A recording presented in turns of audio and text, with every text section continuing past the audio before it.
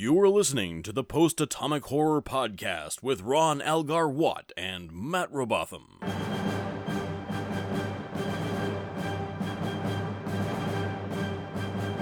Episode 196, covering Body Parts and Broken Link.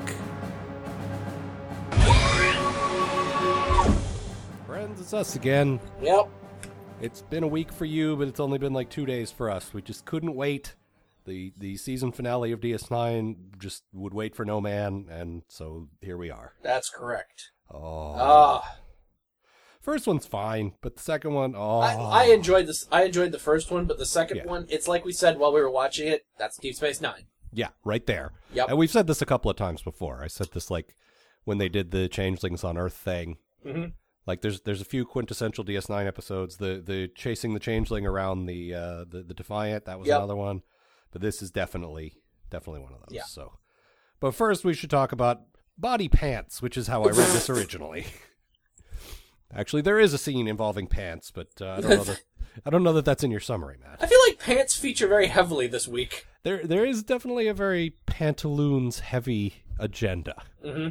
The pantaloons agenda, which I believe was an episode of Next Gen. I set them up and you knock them down. That's right. The pants, I mean. You knock down the pants. All right, why don't you tell us about body pants, or body parts as it is known on Earth? All right, so Quark comes home from his visit to Ferenginar with a bad case of Dork syndrome, an extremely rare and untreatable Ferengi disease known for having absolutely no negative effects, except for killing you in about 6 days. Needless to say, he's a little depressed. Hard up for cash and looking to pay off his debts. Quark, you fool! Dying when you owe people money is the best thing about death! He takes Rom's advice, mistake the first, and sells his vacuum-sealed remains on Ferengi eBay, mistake the second. Apparently this is the thing Ferengi might consider actually wanting for some reason. Eventually, the whole wad of Ferengi corpse is bought by a mysterious client for 500 bars of gold-pressed latinum, or 332,000 yen. With that much scratch, Quark can pay off his debts, fix his mother up with a nice inheritance, and still have enough money for a fancier funeral than the one my grandparents have been planning since they turned 70. So it's actually a bit of a shame when it turns out that he isn't going to die. Rule of Acquisition 248, never trust a Ferengi doctor, or lawyer, or painter, or dog groomer. That's it, though, just those 4 people. Anyway, that night, Quark gets a visit from Liquidator Brunt, FCA. Turns out he's the corpse buyer in question, and he wants his merchandise, and he doesn't actually care that Quark isn't going to die right now. The only way Quark can get out of this is to break his contract, which will literally ruin him. No business license, exiled from Ferenginar, unable to do business with any Ferengi ever. Also, other Ferengi are legally allowed to request free piggyback rides from him at any time. After some soul-searching and a stupid dream sequence, Quark does break the contract with and Brunt bails. Once again, a winner. God, I wish some Jem'Hadar would just fucking shoot him. Anyway, Quark sits alone in his empty bar when everyone from the station starts coming in and donating glasses and booze and stuff so he can reopen the place. And in this way, Quark learns Rule of Acquisition 183. The real treasure is friends. They'll just give you stuff for free. Okay, just to be clear, that is not a real rule of acquisition. No, not even a little bit. No. Although neither is 248 if you look it up. If anyone wants to put that on Memory Alpha, though, that would be great. Yeah, I don't think they go that high, so... No. So that's okay. That's the thing. Your made-up rules have to be a little higher than one... what did you say? 183. 183. I did check if that they weren't any of the ones mentioned in this episode, though. Of course.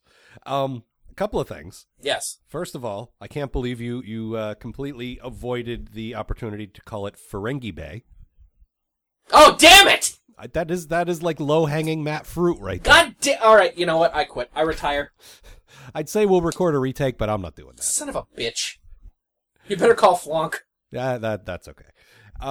The other thing is, there was a whole subplot that you did not summarize. Yeah, I meant to bring that up, and then I didn't, because I forgot about it. Well, it's more of a, let's set up a situation that will be a running situation for a while and less a plot. Like, nothing really happens and gets resolved. It's just sort of one step in a continuing thing. Yeah, it's also your bad thing, so let's maybe hit that first. Yeah. Okay, so Keiko is off in the Gamma Quadrant.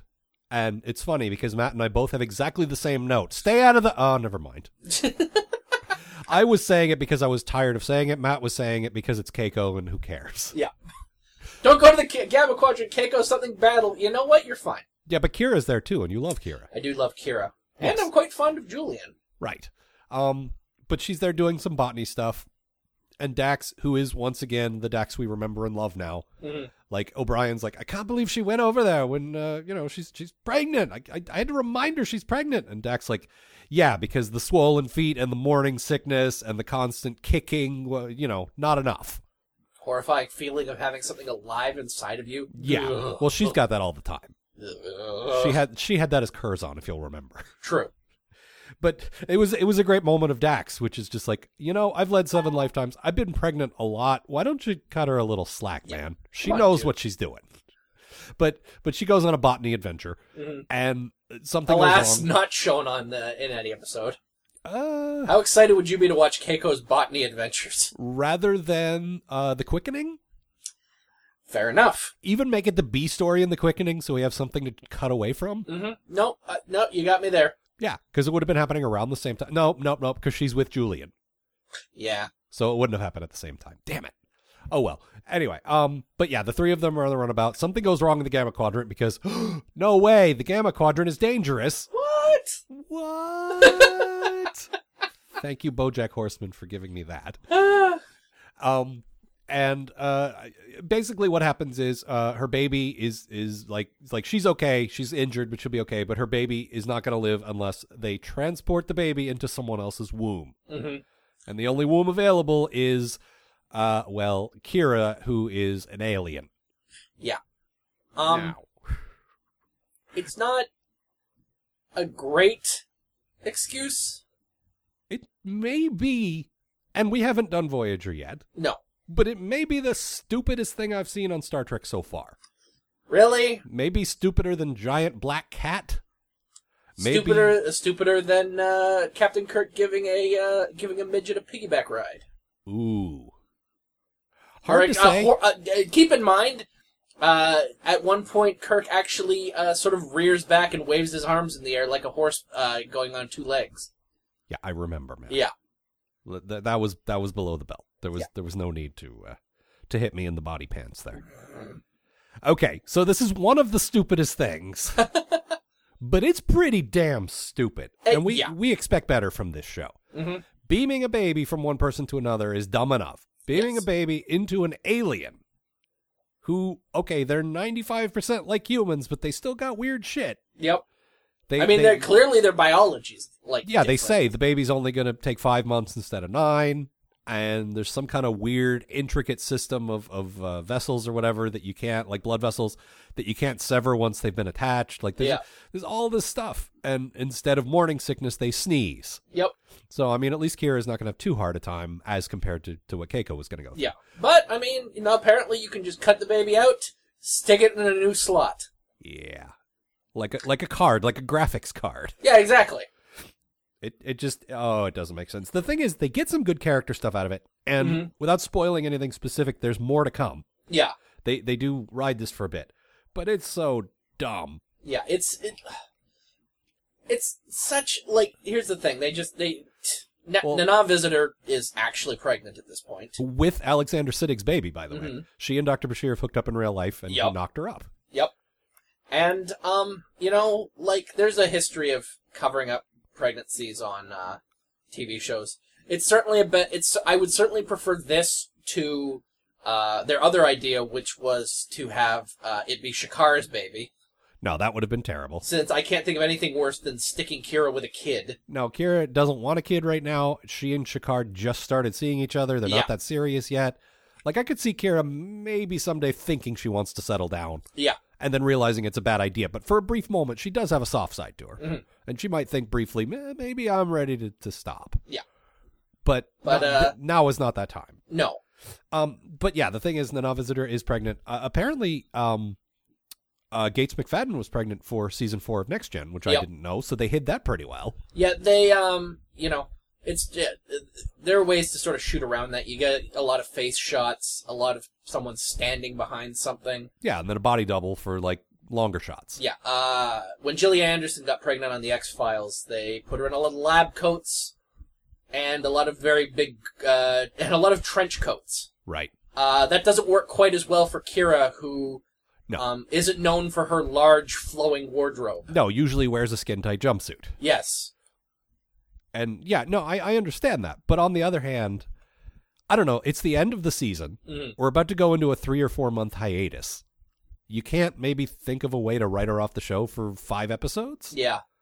Like, it wouldn't be that long. Like, you wait until she's showing, until you write her off for a little while, and then you say she had to go back to her home planet. Which is right there, so it's not a big deal. Mission on Bajor. Right.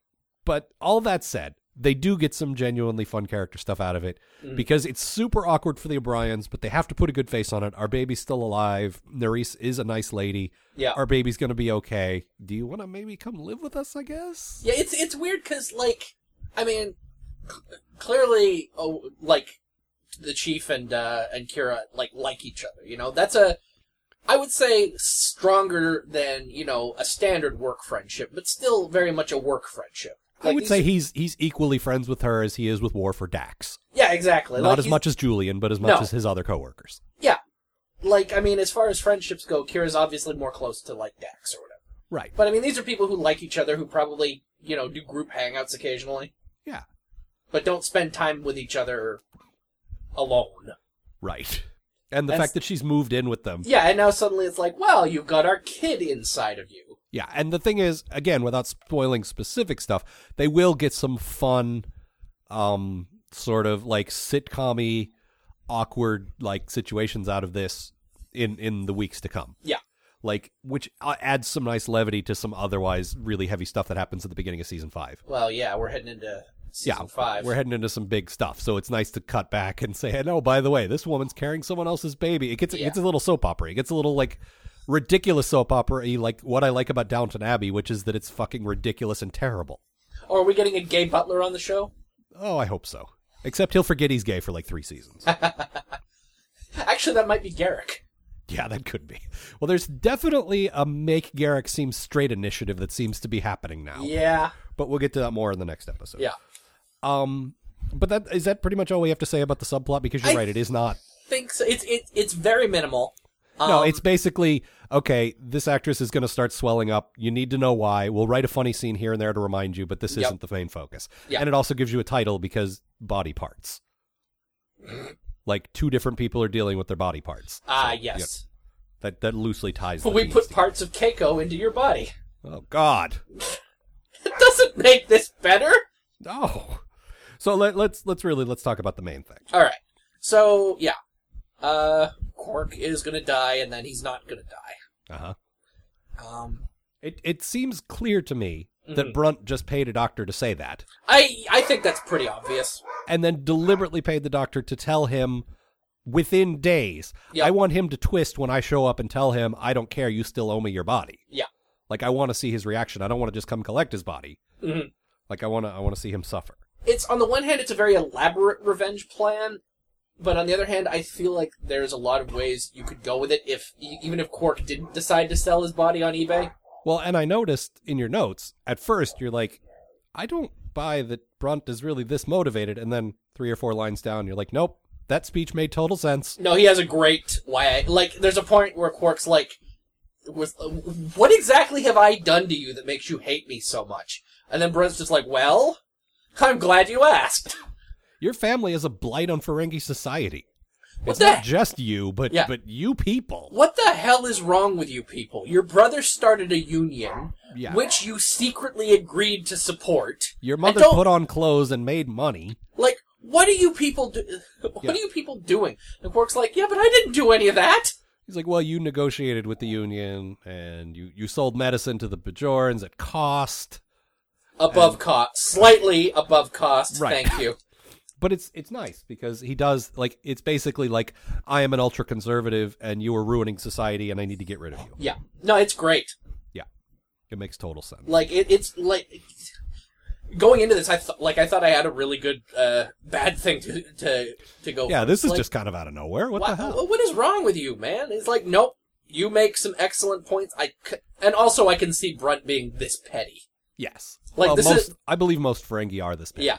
Like, I get the feeling this is not the only person whose life is on his list of people to ruin. Oh, no, he's got a Nixonian enemies list. Yeah, exactly. He is absolutely checking off people as he goes around the galaxy and makes sure that they're fucked in one way or another. This is the guy who fought damn hard to get exactly where he wanted to be in life so he could start fucking people over. Yep. And this really goes to my good thing, which is that Brunt is finally properly Quark's nemesis. Yeah.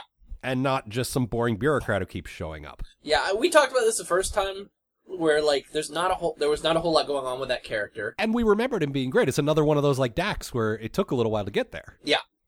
But he's now into just full-on petty dick mode, and I love it. And once you find a good way to once have a villain ruin someone's life, then they can just keep coming back for revenge and it's fine. Yeah. But you really have to have a good first story, and now this is finally his good, like, first I'm gonna ruin you story. Yeah. No, they set it up really well. Yep. And just every time he's on screen, like, he's just one of those characters I love fucking hating, you know? Well, it's Jeffrey Combs, first of all. Yeah, so... Which, it's a great time to be him, because Wayoon 2 weeks ago, and now this. Yeah. And, yeah, I mean, he lives here now. Mm-hmm. And he's great. And they're two part of the crew. Entirely different characters, but he nails them both so well. Yeah. And he, very comically, every time he enters, Brunt, F-C-A. I think there's an episode way down the line in, like, season 7 or something, when he shows up. He's like, Brunt! And everyone in the room just turns and goes, F-C-A! Yep. Well, it's like, God, what is her name in Doctor Who? Harriet Jones, I work for the government. Mm-hmm. Like, after the third or fourth time, yes, we know. Thank you, sweetie. Yeah. But it's really nice to have Quark set up with a proper nemesis, because it's clear it's not Odo. No. Obviously. And that guy they introduced to be his nemesis never really worked out either. Who? It was like season 2 or something, the guy who opened the bar across the street. Oh, yeah. That, you know... Humperdinck. Yeah, there was potential there, but it didn't really go anywhere. No. Whereas Brunt's just awesome. Yeah. And you gotta have a Ferengi, really. Because you gotta have someone fighting him on his own turf. Like, well, I mean, that's the thing. He brings it up in this episode, where he's like, I don't care what other people think. Yeah, I'm judging you by our culture standards, and you fail. Yeah. This is what it means to be a Ferengi. You get Fs all across the board. Yeah, and the Fs are not for Ferengi. No. No, there's a great... for cake. Yes. No, there's a great thing. I was reading on Memory Alpha. There's a great thing where they're like, where they're talking about how we needed to make Quark basically pick a side. Where it's like he's been, you know, he's been off Ferenginar for a long time now. He's not doing very Ferengi things anymore. We need to just flat out say this is not, like, he is not a representation of Ferengi culture anymore as much as he wants to be. It's a very clear, let's check in and see where he is in his arc. Mm-hmm. Like, he's becoming more human every day. He doesn't want to, but this is where he has to acknowledge. It's like when we recently had the episode with Sisko, where he finally has to admit, yeah, I'm the emissary. Mm-hmm. Okay. I didn't want to be, but this is who I am, and this is the reality now. It's very similar to that. Mm-hmm. I just like his kind of, like, that his arc is kind of, all right, I'm actually kind of an okay guy. Yeah. I'm a sellout, but you know what? It's okay. Yeah. At least I picked a really good place to sell out. Yeah. It's not all humans here. No. There's Garrick over there who will kill me for a price, maybe. Probably not. Let's talk about that a bit. I love that so much. At one point, he's basically... There's kind of a crisis of faith in this one for Quark, too. Yep. Like, I like... Well, I guess this is the first time you realize that all this rules of acquisition stuff is really more of a religion than it is like a code of laws. Yeah, it really kind of is. That's sort of been something I've been thinking about a lot as the series has gone on. And but they brought up the divine treasury and all that stuff before. Yeah. But it sort of hit home with this episode when he's talking about how the rules of acquisition, they're not just something we use to screw with people.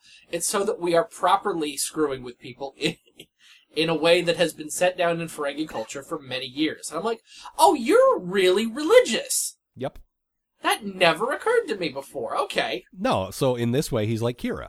Yeah. So he kind of has a real sort of crisis of faith at one point where he's willing to just, all right, I will hire Garrick to kill me because I will not break a contract. Right.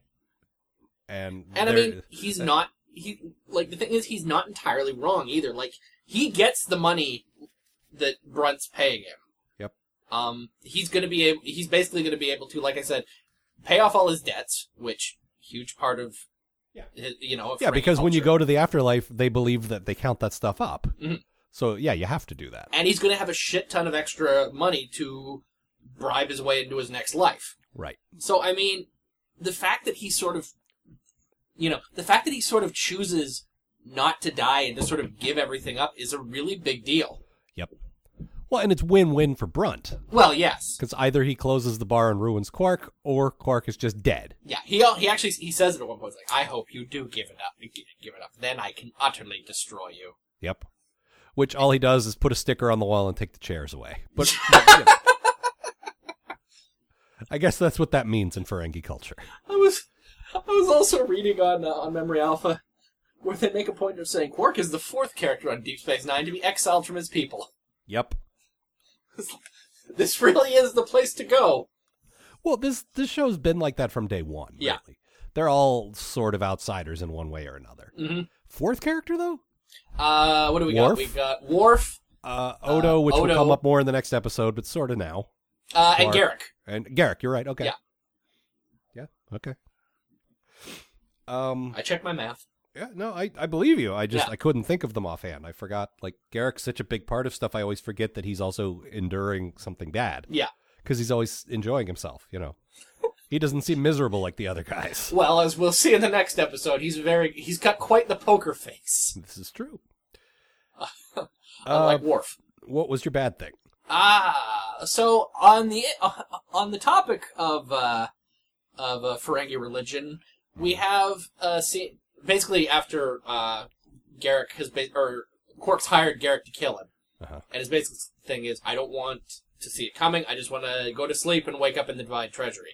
Right. So one of the act breaks is that Quark goes to sleep and wakes up in the Divine Treasury. And it turns out to be a very obvious dream sequence, and boy, is it dumb. It's not great, but it's pretty standard as dreams go, I think. We've done dream sequences in Trek before, and, I have gotten to the point in my life where I cannot stand a lame dream sequence anymore. I would really... I just hate this sort of, this is a dream... Yeah, but the audience will actually believe it's a real thing happening for a minute, because that's what dreams are like. You never think things are real in a dream. No. Like an outside observer wouldn't, I mean. Yeah, no, I have had a lot of dreams, and in none of them have I had a clear conversation with someone over anything. Yeah, if anyone were to see my dreams, they for one, they'd be like, whoa, what the fuck, man? But two, it would be very clear it wasn't real. Yeah. The thing is, I think The Sopranos ruined me for this. Yeah. I know there have been other TV shows too, but The Sopranos in particular really did the great, they represented fictional dreams in a way I'd never seen before. Like that thing where you're walking through your house and then suddenly it's your parents' house. Yeah, exactly. And you're talking to your dad, but then suddenly it's your brother. And stuff like that. Yeah. Just everything being so incredibly straightforward really bugs me about a dream sequence. And all I can think about while all this is going on is, God, I would love a scene where Quark has... Basically what happens is Quark has a conversation with the first Nagus, as played by Rom, doing a slightly better voice than usual. Well, listen, a slightly better voice than Rom is like, I don't know, a dolphin. Anyway... So, basically, Rom shows up as the first Nagus, and Brunt's there as the devil on his shoulder.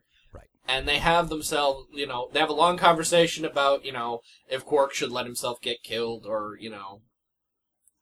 all this crap.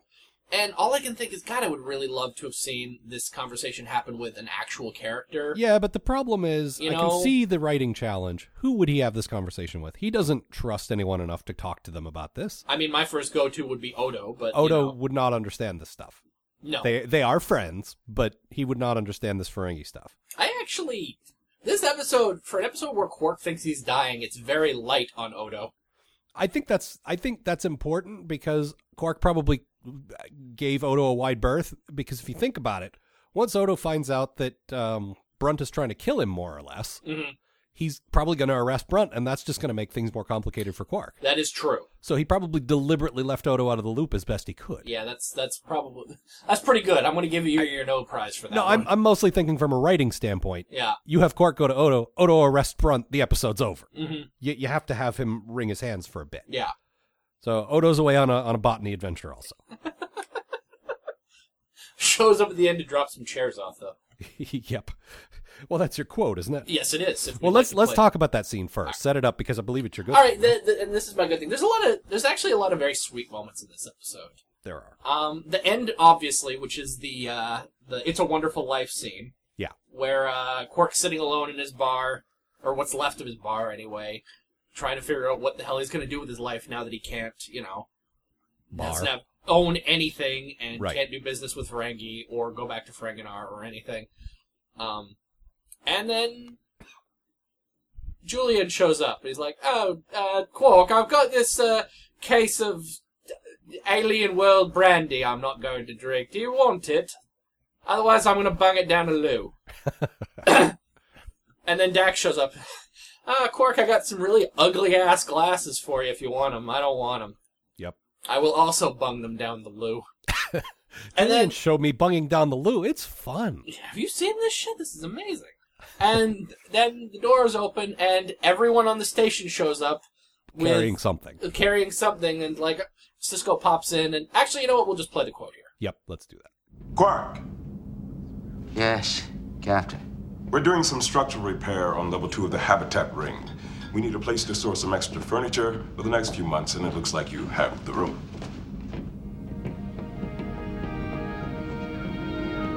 Captain, where do you want me to put all this furniture? We have 3 levels, Constable. Use them all. Understood. Captain, you can't do this. Not without paying a storage fee. A minimum storage fee, practically nothing. Send me the bill. Yeah. It's- There's the bit with Sisko where Quark says, well, I'm going to have to charge you a storage fee. And I wish we could do visual quotes because there's a look on Sisko's face like, really? Are you right now, are you going to, and then he shifts and he's like, you know what? This is Quark. Yeah. He's got to keep his pride. Yeah. You know what? Send me the bill. Mm-hmm. That was so cool. It shows Sisko is almost completely not in this episode, but it shows how far he's come. Well, I think it's not just that, and it's definitely that, but it's also Quark covering his ass for when Brunt comes sniffing around again. Well, okay. True. But I also think it's a pride thing. It absolutely is. I'm not saying it isn't. Look, just because I've been kicked out of my people doesn't mean I'm going to stop acting like a Ferengi. Yeah, exactly. I mean, I might be going to hell when I die or whatever. Like, Socialist Paradise. Canada, I assume. Is Canada Ferengi hell? Maybe somewhere more full-on communist than that. Because you guys still have to get jobs and stuff. Let's see. It's probably not BC, but they can have mid Canada. No, maybe like one of the Scandinavian countries. Yeah, that's fine too. Where you just don't even have to get a job, where the government will just float you and everything's fine. I hear college is free in Germany. Maybe there. Yeah, there you go. Because what you want is a well-educated German populace. No German books ever caused the world any trouble. Well, I mean, it was a very poorly written book. So I've heard. All right. Anything else? Yeah, no, I think there's also kind of a nice scene with Quark and Rom. Yeah, there is. Where Rom is just like, I don't want you to die. Yeah, but it's ruined by Rom being Rom. Well, look, yes, that voice ruins everything. Like he actually cries like that. But no, when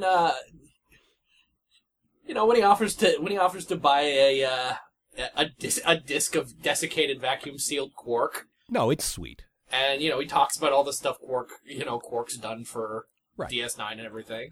It's a nice little scene. It is. It really is. I just wish that character didn't talk like that. Or walk or look like that. Yeah. Like, it's not just the voice, but the voice is most of it. Let's, maybe Rom could have some, reconstructive surgery. Maybe Rom could hit puberty. Do you think that's what Nog's problem was? He's waiting for his dad to hit puberty? Yes. It's like orc puberty. Like, not orcs from D&D, orc from Mork. Ah, yes. Where they age in reverse. Where you're born looking like Jonathan Winters in a diaper and you age in reverse. I can't think of anything more horrifying than Jonathan Winters in a diaper. Oh, I bet you could. We'll get to it in the next episode, in fact. Let's talk about this next episode. Yes, let's move on. Broken Link, it's called. And it goes a little something like this. If I were to make a list of my top 5 episodes of all time, across all of Trek, not just DS9, this episode would be on it.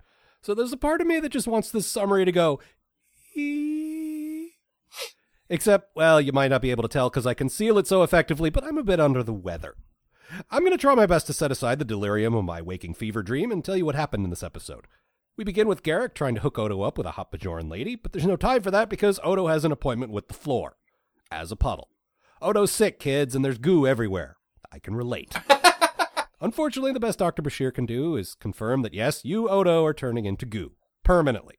So, somewhat reluctantly, Odo decides to seek out the only people who might be able to help him, the Founders. He asks Cisco to take the Defiant to the Gamma Quadrant and broadcast an endless signal that says, "Hey, Jem'Hadar, we're over here." I mean, they were planning on doing that anyway because it's Tuesday, but this time they're letting Odo ride along. Almost immediately, they're intercepted by Jem'Hadar and the unnamed female changeling who temporarily cures him but says that he'll have to come along to the Great Link to be judged. So the Dominion throws sheets over the Defiant sensors and take them to their new secret base where they live in a big gooey ocean. And as promised, he's absorbed and judged. The Changelings learn almost too late that man is a feeling creature and decide that Odo's punishment should be to live as one of them. Ouch. So nude Odo heads back to the Alpha Quadrant in time to see Gowron's latest televised manifesto and drops the possibly relevant detail that, oh yeah, while he was in the Link, he may have heard something about Gowron being a changeling, which consequently means that all this Klingon stuff was just a Dominion plot, a ploy to start a war. That's not important, is it?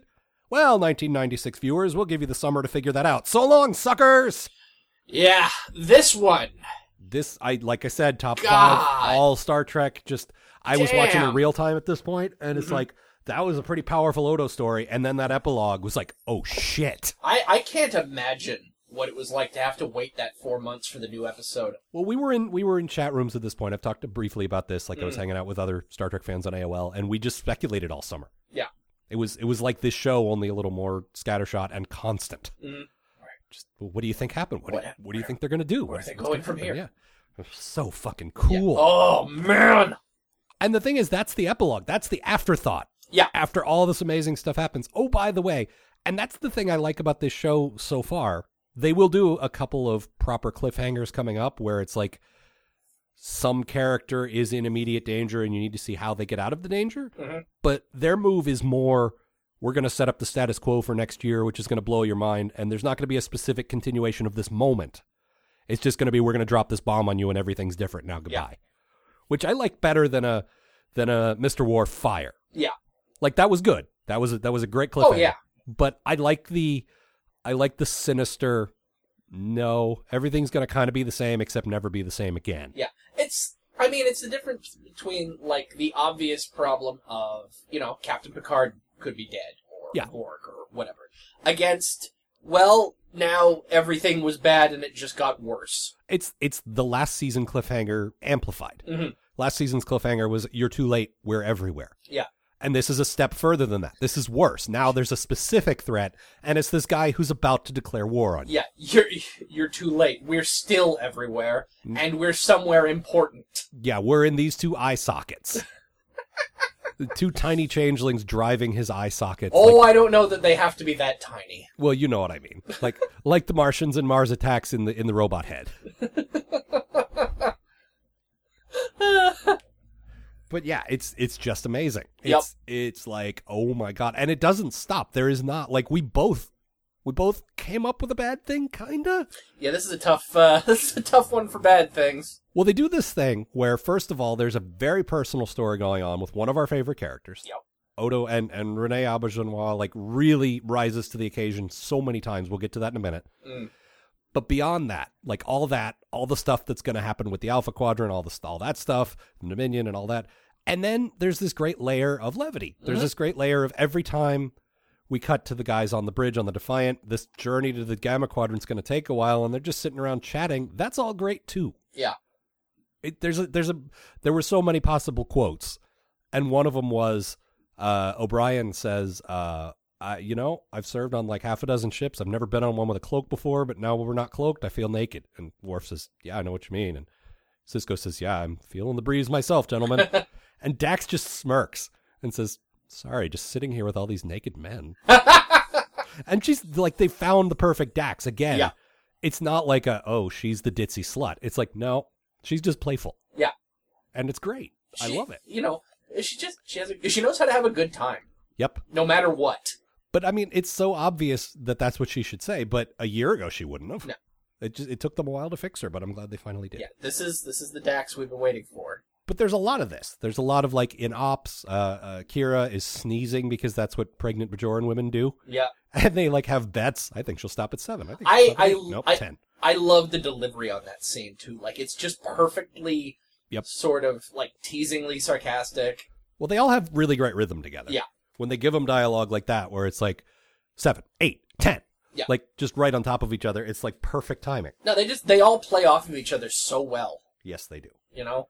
Like, even Worf has slotted himself into these guys so perfectly. Well, Dax is clearly pulling his pigtails. Yes. And there's a point where he even turns to Sisko and basically says, Dad, make her stop.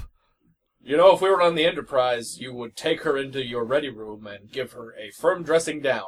And tell her how disappointed you are. Yeah, well, I'm probably not going to do that. No, he In fact, odds are pretty good that I'm not going to do that. What he says was were Dax's previous hosts like this? Nope, they were worse. Be lucky Curzon isn't here. Well, he did like Klingons. Yeah. A lot. A lot. Okay, but really the main story here is Odo. Yes. Which is just so great. And Rene Auberjonois plays it so fucking well. There's a great, right at the beginning, when he's in, Garrick brings him into his shop under false pretenses to try and hook Odo up with a local attractive Bajoran woman. Uh-huh. And, after she leaves, Odo's, he's about to head off on his rounds or whatever. When he sort of does the slip, and then change sort of briefly. Yep. And, unfortunately, the Morphe effects from back then aren't great, but it's really compensated by his acting, which is just phenomenal. Yeah, no. Renee fucking sells that shit. Like, yeah. And there's several scenes where he has to sell, I'm turning to liquid and it's uncomfortable for me, which is ridiculous. No actor has probably ever had to play that. No, ever. Probably not. And he nails it. Yeah. But I just, like, he just takes this one step where he goes back to normal and sort of reclaims his dignity before he just splats out on the floor. Yep. And I love it. Yeah. Like, no, and there's several scenes like that. Like, he clearly spends so much time figuring this character out and, like, how this character reacts to anything. And it's really appreciated. Well, and when you look at how limited his facial expressions are in that mask. Yeah. You got to appreciate it even more. Mm-hmm. And basically, we see him scowl all the time, and he's got this way of widening his eyes. He doesn't have eyebrows, but they would raise if he had them. Yep. Like, where he looks horrified, and it's like, that is such an out-of-place look. My God, he must be really uncomfortable. Yeah. And it's just like, oh, man. Mm-hmm. It's like, seeing Data laugh or something. It's it's so out of place. I mean, I said this later on in the episode. It's so weird seeing him out of uniform, too. Yeah, he's in a hospital gown when he comes back, and Bashir's checking him out to see, like, yeah, you've got human blood and everything. Yeah, but he's just sitting there in a pair of, like, hospital jammies, and I'm just like, that's not right. No, you've never seen him in anything but that. Yeah. Well, it's like, the best I've gotten was the belt. Yeah. No, when he's undercover as an object. He never disguises himself in a different pair of clothes. Yeah. And he's wearing his, like, uniform off-duty, like, he's never taken it off. Yeah, it's weird. Yeah, it is weird. And he nails all of it so much. There's this amazing scene. Well, there's two bits that go right together that are both great. Yeah. He's decided, I'm going to the Defiant. We can't beam you there because it'll scramble your blah, blah, blah, whatever. For some reason, we can beam a dying baby, but we can't beam a dying changeling. That's, who knows. But fine. It sets up this amazing dramatic scene where, first of all, Quark catches him just as he's leaving sickbay. Yeah. He's like, you coming back, right? It's like, yeah. Good, because otherwise I'm going to own this station in a week. It's perfect. Like, you can tell how fucking close these characters are, because Quark knows exactly what to say to him. This would have been my quote if this was my episode. It's like, so I hear you're not doing that well. I don't know where you would have gotten that idea. You better be doing good, because by the time you get back, this place is going to be in a shambles. I will be owning this place. You will be drowned out. You're damn lucky I'm on. Oh, go ahead. Well, then you're damn lucky I'm on my. I'll be back. Yeah, your ears will be drowned out by come to Quarks. Quarks is fine. just echoing through the hallways everywhere at all times. Never stops. Quarks is fun. I want to run. I don't just want to walk. But I love it when my name rotates. It's a really powerful scene between two friends that don't want to show that they're friends, but clearly the subtext is "I love you, man. Take care of yourself," and it's really sweet. Mm-hmm. And then it's followed immediately by everyone on the promenade is gathering to watch the dancing freak. Mm-hmm. And instead of putting on a funnel and dancing, he just straightens up and walks. Yep. And it's just this, like, you can tell, like, he's in serious discomfort. He's liquiding up here and there. These people will not see me fall. I will not give them the satisfaction. I am going to walk onto that ship. Yeah. And it's so Odo, and they don't have to have a single line of dialogue to make it work. It's just perfect. It's so great. Yep. And then all the stuff with the changelings. Mm-hmm. All the stuff with the female changeling and all that stuff. Yep. Which, let's go into your good thing. So I love the female changeling. Yes. For a small, rather plainly dressed, more or less middle-aged looking woman, with no face, she carries so much menace around with her. Like, when she beams onto the ship for the first time, surrounded by Jem'Hadar, and you're just like, oh, we're fucked. And it's not like the music suddenly goes dun dun dun. Like, it's all her. No, she has this way of talking to Odo too. That's it walks the line between sympathetic and just condescending. There's condescending, but there's also threatening. Yep. Like there's a lot of poor Odo. You want to come back to us, right? Yeah. You want to come back to us, right? Yeah. Yeah. And then I was saying, like, I think the vibe I get is pre when he goes totally nuts. Palpatine. Yes. Before power, unlimited power. Just before that, where he's like, "It's treason," then, and all that. She's got that silky sort of the whispering in the ear type thing, Yep. Well, there's a definite seductive vibe, and I think she's deliberately female for that reason. Yeah. That's an extra layer of temptation for Odo on top of "I want to be back with my people." Is I've never known the touch of a woman. Here's a woman from my people. Yeah, exactly. That just to make it that much worse, and they'll actually, without spoiling specifics, go into that in more detail later, which is fantastic. But she's just as the sort of the face, more or less, of the changeling. She's just really perfect. Yes, and just sort of like the bad guy. Yep, just the bad guy. This is her right here. And I don't think we ever get to know any other individual changelings. There was the one that Odo killed. Yeah, but what I'm saying is get to know. Yeah. Spend more than 10 minutes with him maybe saying a few words.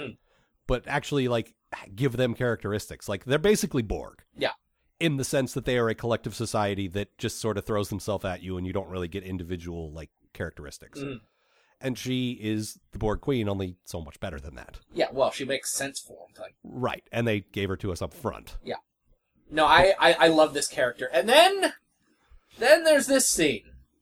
Yes? You want to talk about this scene? It is your quote. Oh, yes. This, I picked this quote 4 years ago when we started this show. Yeah. One day we're going to get to DS9, and one day we're going to do this episode, and this is it. This is Garrick approaches her. He wants to go real bad on this mission. And actually Sisko says, you know what? We need someone to keep Odo occupied. You lying for 5 days would really do the trick. It would keep his mind off everything. Yep. You just do your thing, man. Spin your web. And the real reason he wants to go is to confront the female changeling, which he does. And he asks her this. Excuse me, madam. May I have a moment of your time? You are Cardassian. That's right. And on behalf of my people, I'd like to learn if there were any survivors after our attack on your homeland. Cardassian survivors? Yes. There were no Cardassian survivors. You mean they're all dead? They're dead. You're dead. Cardassia is dead. Your people were doomed the moment they attacked us. I believe that answers your question. It was a pleasure meeting you. I love... That just sticks with me. And watching it again just now, like just before we started recording, my memory was her saying, "They're all dead." And I realized that's not it at all. No. I remembered her screaming it at him, and she says, "No, they're all dead. No. They're all dead," and walks away. Yeah, it's so It's matter worse. of fact. It's that original Hannibal Lecter, like Anthony Hopkins thing. Mm-hmm. Like, I don't watch the Hannibal show. I don't know what he's like putting jokes aside about whatever. Like, it's that original, when the bad guy is super calm no matter what and doing terrifying things, it's way worse. Yeah. And it's horrifying. That's the thing. It's one thing to have someone yell at you. I know how to respond to someone yelling at me. I fucking get to work and write my damn summary. Oh, you say that every week. I haven't beaten you in years. But it's a different thing entirely when Well, it's the Picard thing. She's disappointed in you. Yeah.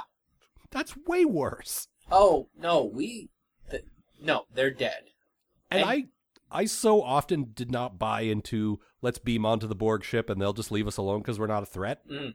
When you think this through, and even not knowing what happens next, they obviously have some chess pieces in play. Yeah. They're clearly planning something. If they murder Sisko right now, that will get things moving way too quickly, and that's just not acceptable. Like, that's not... not everything's in place yet. No, that draws... The Federation will come for them. Yeah. Because they like Sisko. He's a good guy, and he symbolizes, like, this is the last hope of the Alpha Quadrant. If you attack him, you're stepping on our turf. Right now, there's a very, very, very shaky... I'm not going to say truce, because the Jem'Hadar just blew up the station a couple of weeks ago. Yeah, but that was Renegade Jem'Hadar, and other Jem'Hadar said, we need to join you in stopping them. So that still maintains that illusion. But it, if our guys didn't constantly keep stepping in their yard, I would say maybe they were honoring the agreement. But no, I see what you mean. Yeah. It's just, it's so, like, it makes sense when you think about it. It's not contrived to say, here's Bashir and Sisko standing in the middle of this lake of changelings. Why aren't they killing them? Well, if you think about it, they can't. No. Like, it all makes sense. I just love how much they've thought this stuff out. Well, and the other thing is there's that great changeling arrogance, too. Yeah. Where it's just like... Oh, what are you going to do, kill us? Yeah, we don't have to kill you now. We live... We're coming for you. Hundreds of years. There will be plenty of time to kill you later. Yeah. Well, let us get all the pieces in place. Yeah. And let all our puppets take care of it. We don't want to get our hands dirty, and they're not even hands for very long. Yeah. Well, and then, in a day, not too far from now, we will take care of you in one short day. Yep. That is exactly right. I just picture a bunch of people getting killed in prison. Over the course of 2 minutes. Yes. While a baby changeling is being christened? Yes, that's right. Okay. Today, all Great Link business is settled. Yeah, basically. But I let's talk about the Great Link. I don't know if we've ever seen it. They've talked about it. No, But as a purely science fiction concept, as these shapeshifters whose natural form is liquid, to think that they live in an ocean of them all intertwined in this massive Borg-like collective consciousness, is so cool. The image of the little rock in the ocean of changelings is just something I love so much. They let Bashir and Sisko stand there and wait. Yeah. And she said, we may be some time. And my first thought was, we're going to be a few days. Don't pee in the Great Lake. What do you think, Captain? You think I could get away with it? I probably wouldn't risk it, Doctor. There's actually a really cute scene where Bashir's playing around with a rock, and he very briefly considers skipping a stone, and Sisko just like, what are you doing? Don't, You're going to create an interstellar incident. Stop it. Sorry. Yeah. Oops. My bad. Now, on the one hand, I don't think Julian's that dumb, but on the other hand, that was really funny, so I don't care. My thinking is, you're there long enough, and I could totally see just idly chucking a rock into... I could see O'Brien doing that. Yeah, definitely. Bashir should be smarter than that. But I mean, that's okay. The gag is too good that I don't care. No, it absolutely is. It absolutely is. I had a couple of thoughts about that rock, too. Oh, yeah, the rock, the little island that they're standing on? Yeah, because my first thought was like... It's like, would they just have like one rock in the middle of their entire planet of ocean of changeling? And then that led to, Or maybe did they move away from this area so that they'd have That's what I thought. They just receded the shoreline. And then my thought was, is that rock all changeling? Ew. Could be. Are the little rocks Bashir's chucking in also little changelings? Yeah, changeling eggs. Yeah. Yep, probably. They taste like poplars. So what was your bad thing? We both had a really hard time. Yeah, this was a tough one. Basically, making Odo human made me realize something. Odo's gonna eventually, no matter what happens, probably in the very near future, have to go and take his first ever shit. Yep. And personally, I cannot for the life of me imagine anything on Earth more horrible than a grown man having to take a shit for the first time in his entire life. You're really sort of disgusted and embarrassed to be human, aren't you? Have I not made that obvious? Yes, well, I am. I just wanted to call it out completely. Yeah, no. Everything about being human is gross. Okay, I don't really see it that way, but it's gross and wet. And I see him being really concerned. Oh God, a part of me just sloughed off. That's usually bad. I need to put it back in. Yeah, Doctor, can I ask you something? Can you do something with this? I need you to reattach this. Oh my God! Why are you carrying that? All right, I need to get Spider-Man to teach you how to use the bathroom. Yeah, exactly. Luckily, he's visiting DS9 this week. Oh, well, that's nice. He's good friends with Morn. They'll cut it out in the trade. That's a Transformers reference. The Spider-Man appeared in issue 3 of the Marvel Transformers comic, and that's why they couldn't make a trade for years. Yep. Because Transformers are owned by one company, but they put Spider-Man in like 5 panels, and they fucked it all up for everybody. Mm-hmm. So I think they just like put black panels in or something. It's also why the Marvel Godzilla series is so often out of print. And anything where Rom Space Knight appeared. Yep. Why don't we just replace Rom the Ferengi with Rom Space Knight? That sounds fine. That would be great. I loved Rom Space Knight. Rom, get up here. I need you to help me fix the bar. I can't right now. I'm vaporizing dire wraiths. Yeah, I'm chasing dire wraiths, brother. My bad thing is maybe the flimsiest bad thing I've ever had, but shut up, this episode is amazing. At least this was something that featured in the episode. I'll give you that. Yeah.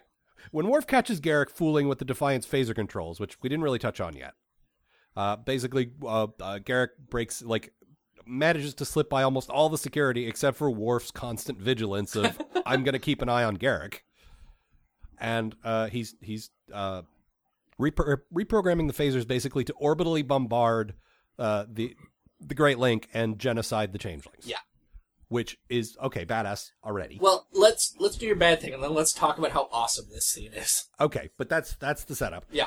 And Worf grabs him, and he says, just as I thought. What was his second choice? You're nicked, my laddie. Well. I knew it. I might have known. Like, it's so, like, that's it. There's one tiny little flimsy line of dialogue. That's Governor Garrick, I should have known your foul stench when I walked off the turbo lift. Is this our thing now, bringing it back to Grand Moff Tarkin? I think it might be. Okay, I'm fine with that. Okay, but that's the best I could come up with. It does, however, lead into the great scene where Garrick tries to commit genocide. Not only that, he tries to sell Worf on the idea of genocide. Listen, genocide would solve all our problems, but they'd kill Sisko and Bashir and Odo. Yes, and then they'd kill us. But you know what? Then they wouldn't kill everyone else. That's what I love. I love that. I just love that they'll be dead, and then we'll be dead, but it won't matter. No, and the thing is, like, yeah, Garrick is shifty and Garrick is backstabby or whatever, but at the core of it, really, a spy's job is to protect his people. Yeah. And his heart is still in the right place. He wants to protect his people and all the other people by doing something awful. He's willing to go a step further than no one else would, and that fits with his character so well. It absolutely does. It's heroic in a horrible, dark way, but it's terribly heroic. Yeah, I'll sacrifice me and everyone else because it'll save everyone. Yeah, that's the thing. It's one of many things that I love about Garrick. Yeah. Is he spends all of this time with this front of the, like, oh, yes, I'm the innocent, slightly fey Taylor. But even when you strip that away, then I'm the evil spy. Yeah, that's the thing, though. Oh, and I'm also a bit of a spy. I'm a bit naughty. Mm-hmm. And that's the thing. And then you get to where he gets real. Yeah. Like in this episode, the Tane episode where he tortures Odo. Well, and that's the thing. You realize Tane, like what from my quote, Tane is dead. His mentor is dead. Mm-hmm. Everyone he cared about that the Obsidian Order didn't already murder prior to that is also dead. Like all his old buddies are gone. Mm-hmm. And Cardassia, where all the other Cardassians are, is about to be gone. Yeah. So yeah, there's some vengeance in there too. Yeah. There's when the female changeling tells him, there's this look he has. Yeah. Like, to her face, he has the same old sort of Garrick, lovable old Garrick Like, look. oh, you don't say. Really? Yeah. And then he just very clearly loses it. She turns her back. Yeah, and second... The mask melts away, and he's just like, oh, Jesus. Like, it's a great combination of just rage and grief and horror. Just horror. Yeah, it's God, it's... Andrew J. Robinson, as he is now called officially, Yes. is amazing. He is, and the thing is, yeah, he's a bit over the top from time to time. But when it comes time to do this, there's nobody better. That's the thing, though. That over-the-topness just makes him less threatening. Yep. Like, to the point where I forget that he's scary. Yeah, you sometimes think, And this guy's almost an original series throwback. He's so over the top. This guy's almost Harry Mudd. Yeah, exactly. And then it's like, oh, right, Harry Mudd if he murdered people. Yeah. Like, you trust him. I've seen this show. I'm on my third watch through of this show. I know exactly what Garrick's deal is. Oh, yeah, and that one thing that's coming up? Yeah. Yeah. But again, he's a hero. Yeah. In a very specific definition of it, he wants to save the Alpha and Beta Quadrant. He absolutely wants to sacrifice himself and his friends and everyone on the mission to protect trillions and trillions of lives, Cardassians, humans, Klingons, whatever. Yep. And that's just like, wow, man. Jesus Christ. He's a bigger hero in a way than anybody else. And the way he just goes and does it, too. Like, if Worf wasn't completely paranoid and also hated Garrick. Yeah. Because Worf is a racist. Yeah. Like, well, Garrick specifically tries to sell him on it. Mm-hmm. Like, he thinks, no, yes, I'm starting a war. You're a Klingon. You like war. Come on, this will be great. Yeah. And you know what? We'll win. Yep. Do you think the Jem'Hadar and the Vorta can beat the combined... No, the Jem'Hadar will shut down without the founders to tell them every little thing. Yeah, exactly. And the Vorta are extremely fragile. Yeah. As we've seen. Yeah. And tiny, tiny, tiny spoiler, cloned from squirrels. Mm-hmm. So there's that. Yeah. No, we're talking about an empire precariously based on keeping one planet alive. Yeah, basically based entirely on the top of the pyramid. Yeah. You knock down the top of the pyramid, it's the a reverse doesn't pyramid. really work, but yeah, because the pyramid just crumbles. So yeah, it's a reverse pyramid. Mm-hmm. Right. They're reverse vampires. Yeah, exactly. Yes. All right, anything else? I think that's everything. I said a thing that really made you laugh, and I don't remember what it was. Oh, God damn it. Now I don't remember what it was either. That's okay. Son of a bitch. All right, so this is it for us for season 4. Yep. We are doing supplemental next week. If you are hearing this as it drops, you have a week to email us. If you're too late, that's fine. Email us. We'll get to you on the next one. We do these between every season. Mm-hmm. postatomichorror@gmail.com, or if you want to go to postatomichorror.com and comment on a specific episode, that works too. It comes back to us via email. Yep. However you want to do it, totally fine with us. Yep. We'd love to hear from you, hear your thoughts. DS9 thoughts. DS9 thoughts, overall Trek thoughts. Whatever. Were we right? Were we wrong? We don't want to talk about past tense, otherwise, sky's more or less the limit. Yeah, basically. All right. And the sky is the limit.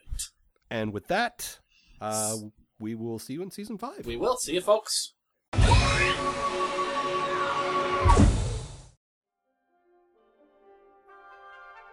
The Post-Atomic Horror Podcast is a co-production of Ron Algar Watt and Matt Robotham. Copyright 2014. Please don't sue us. We're just doing this for fun.